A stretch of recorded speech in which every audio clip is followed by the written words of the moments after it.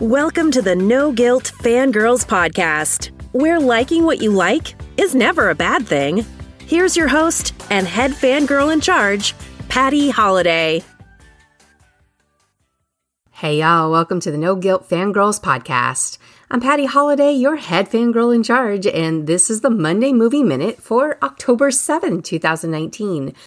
If you've listened to the podcast a few times, you know how this goes. Every Monday, we chat about the movies that came out, what we saw last week, what's happening at the box office. Pretty much, as long as it's movie related, anything goes on Monday. Sometimes we're short and sweet. Sometimes it runs a little bit longer. Sometimes we talk about old movies that I might have rewatched to see if they still hold up. And sometimes it's about what just came out in the theaters over the weekend. This week we're going to talk about Joker. And especially I'm going to talk about this one coming from the perspective of, should your kids see it? Yes, I know it's rated R, and so most of you are thinking, no, of course your kids shouldn't see it. But I'm talking about your older teens. I'm talking about those late middle school, high school year kids who are all asking to see this movie. And I'm going to address why, spoiler alert, I don't think they should.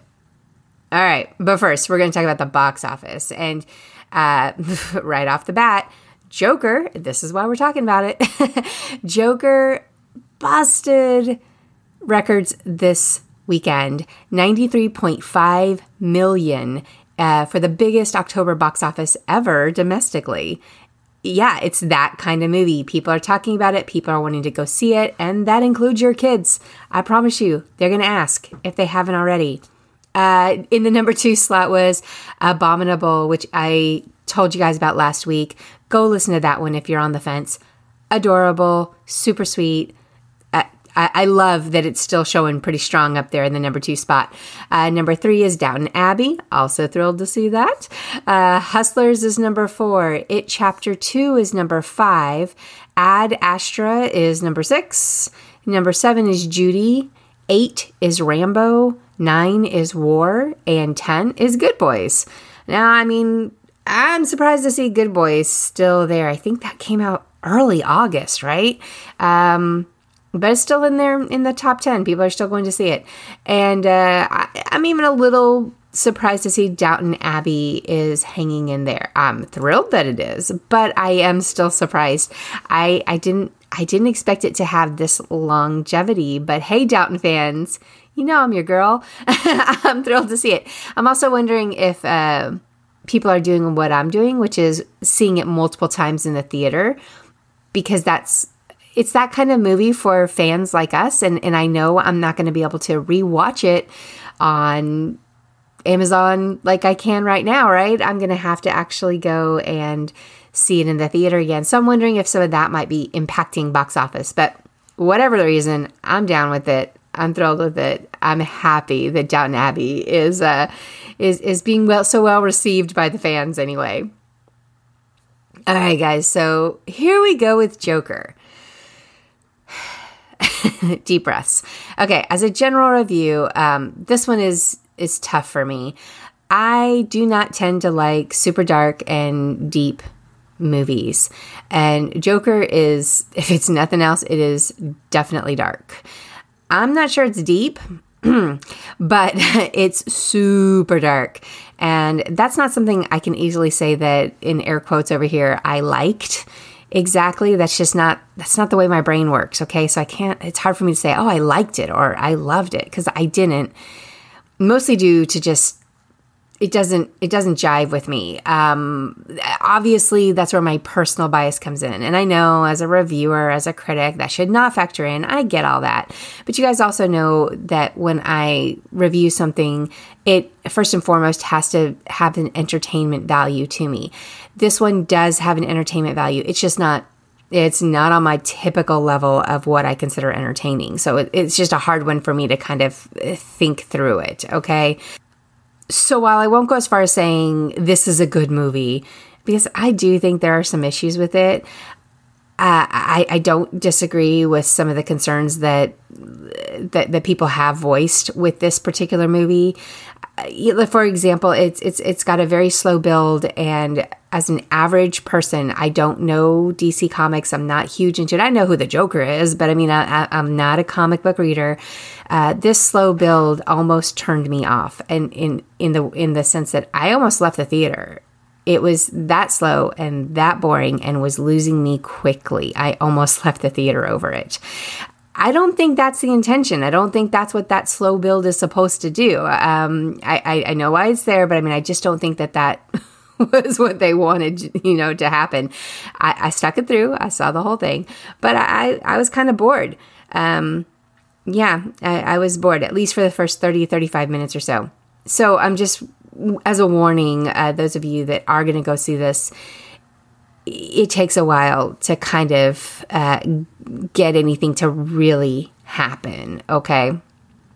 I can't say I liked it, but I can't say I didn't like it either. This is a weird one. This is a weird one. It's more a case of, with Joker, I think that it's a case of that I appreciated it. I appreciated a lot of what I saw and what I felt and experienced. I mean, y'all, when a movie sits with you for days after you leave the theater, there's something to it, right? I mean, there has to be. And Joker is sitting with me. I am 100% certain it's Joaquin Phoenix and his complete buy-in to this character that is what's sitting with me, because, I mean, the whole film is Joaquin Phoenix. And what he did with this role and this character is pretty incredible and pretty, I mean, he was all in. He was completely all in. I am sure he was a total pain in the booty to work with because of how much he was into this character. So I kind of feel for everybody that had to deal with the guy, just because there's no way that he wasn't walking around as Arthur Fleck all the time. What he gives in this performance is pretty amazing. If he doesn't get a ton of nominations, then I don't know what's wrong with Hollywood these days, because this role and his commitment to it is just the kind of thing that Oscar peeps love to reward. I mean, physically and mentally, he was just all in. He was all in. But the rest of the movie, we're going to talk about this from a parent movie review, because I know kids are asking about it. I know teens are asking about it. And I do have some concerns. And I just want parents to know up front what the scoop is, okay? A little synopsis of the movie. Parents, are you listening? Please listen. I cannot stress this enough. This is not DCU. This is not MCU. This is not that type of movie. This is not a comic book story in those senses that we've all come to embrace and enjoy and take our younger children to, right? I mean, I do it. We take our little one to all of the MCU movies and to the DCU movies, and she loves it. So if you have kids who think they need to see this, they need to know a little bit more about the movie before they go, and so do you, before you give that permission. Here's why. So it's an origin story. It's a backstory to the Joker. It's super real and it's super dark. Not just dark humor. In fact, there's almost zero humor in this one. It's dark. Very different from MCU and DCU. There's nothing fun about Joker. Nothing.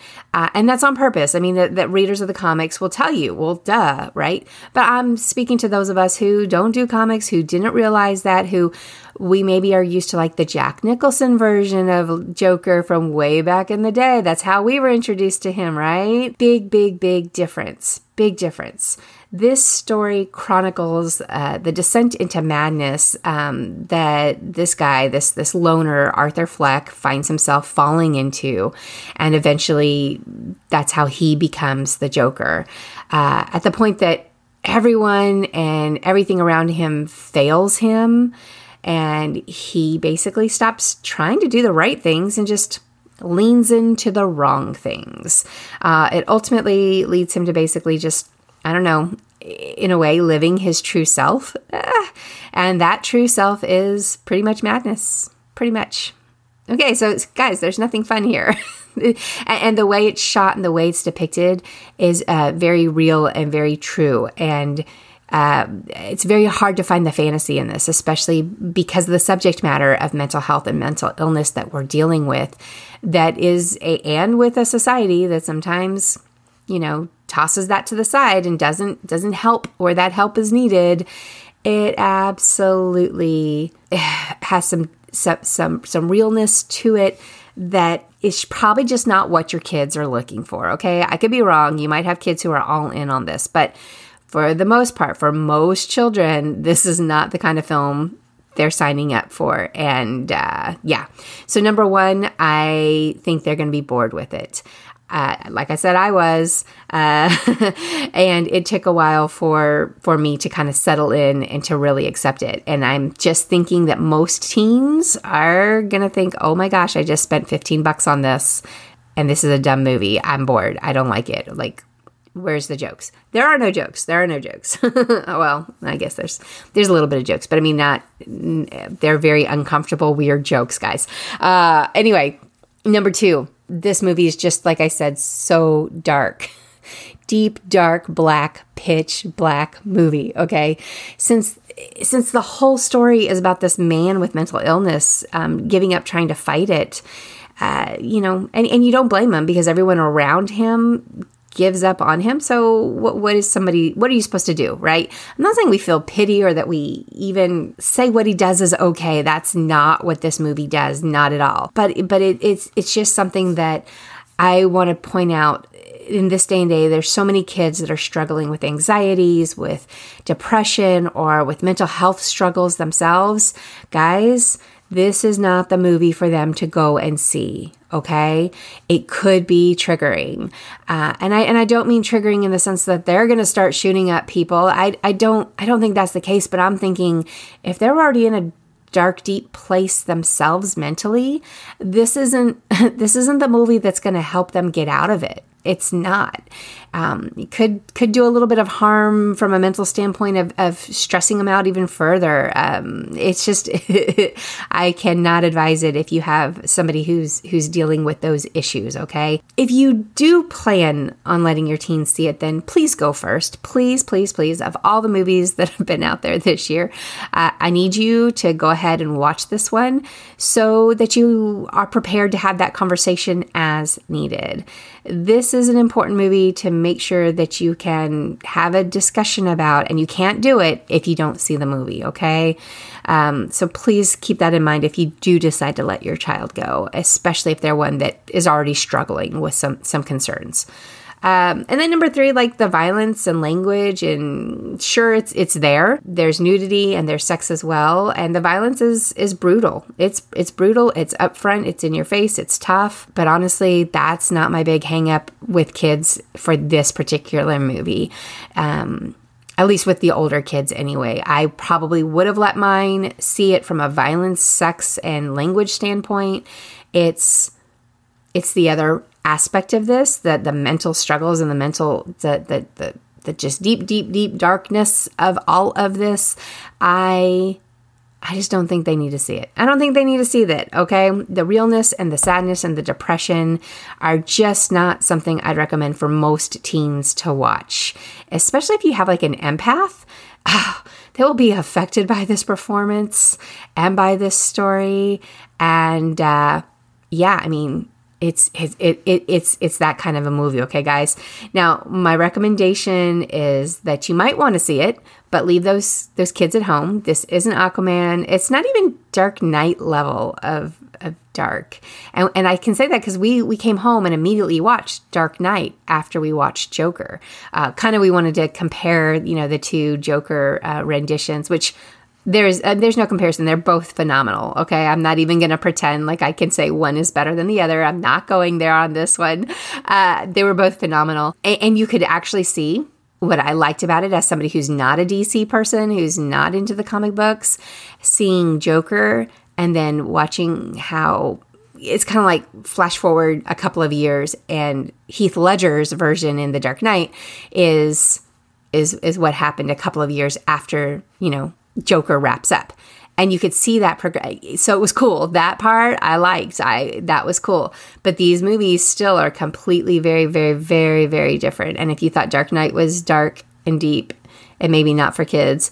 Trust me on this, Joker's like 50,000 times darker. All right, guys, that is the Monday Movie Minute this week. Don't forget to subscribe, throw up those 5-star reviews. It helps other fangirls find the show, and it is always appreciated by yours truly. Thanks for fangirling with me on the No Guilt Fangirls podcast, and hope you'll be back to fangirl with me again real soon.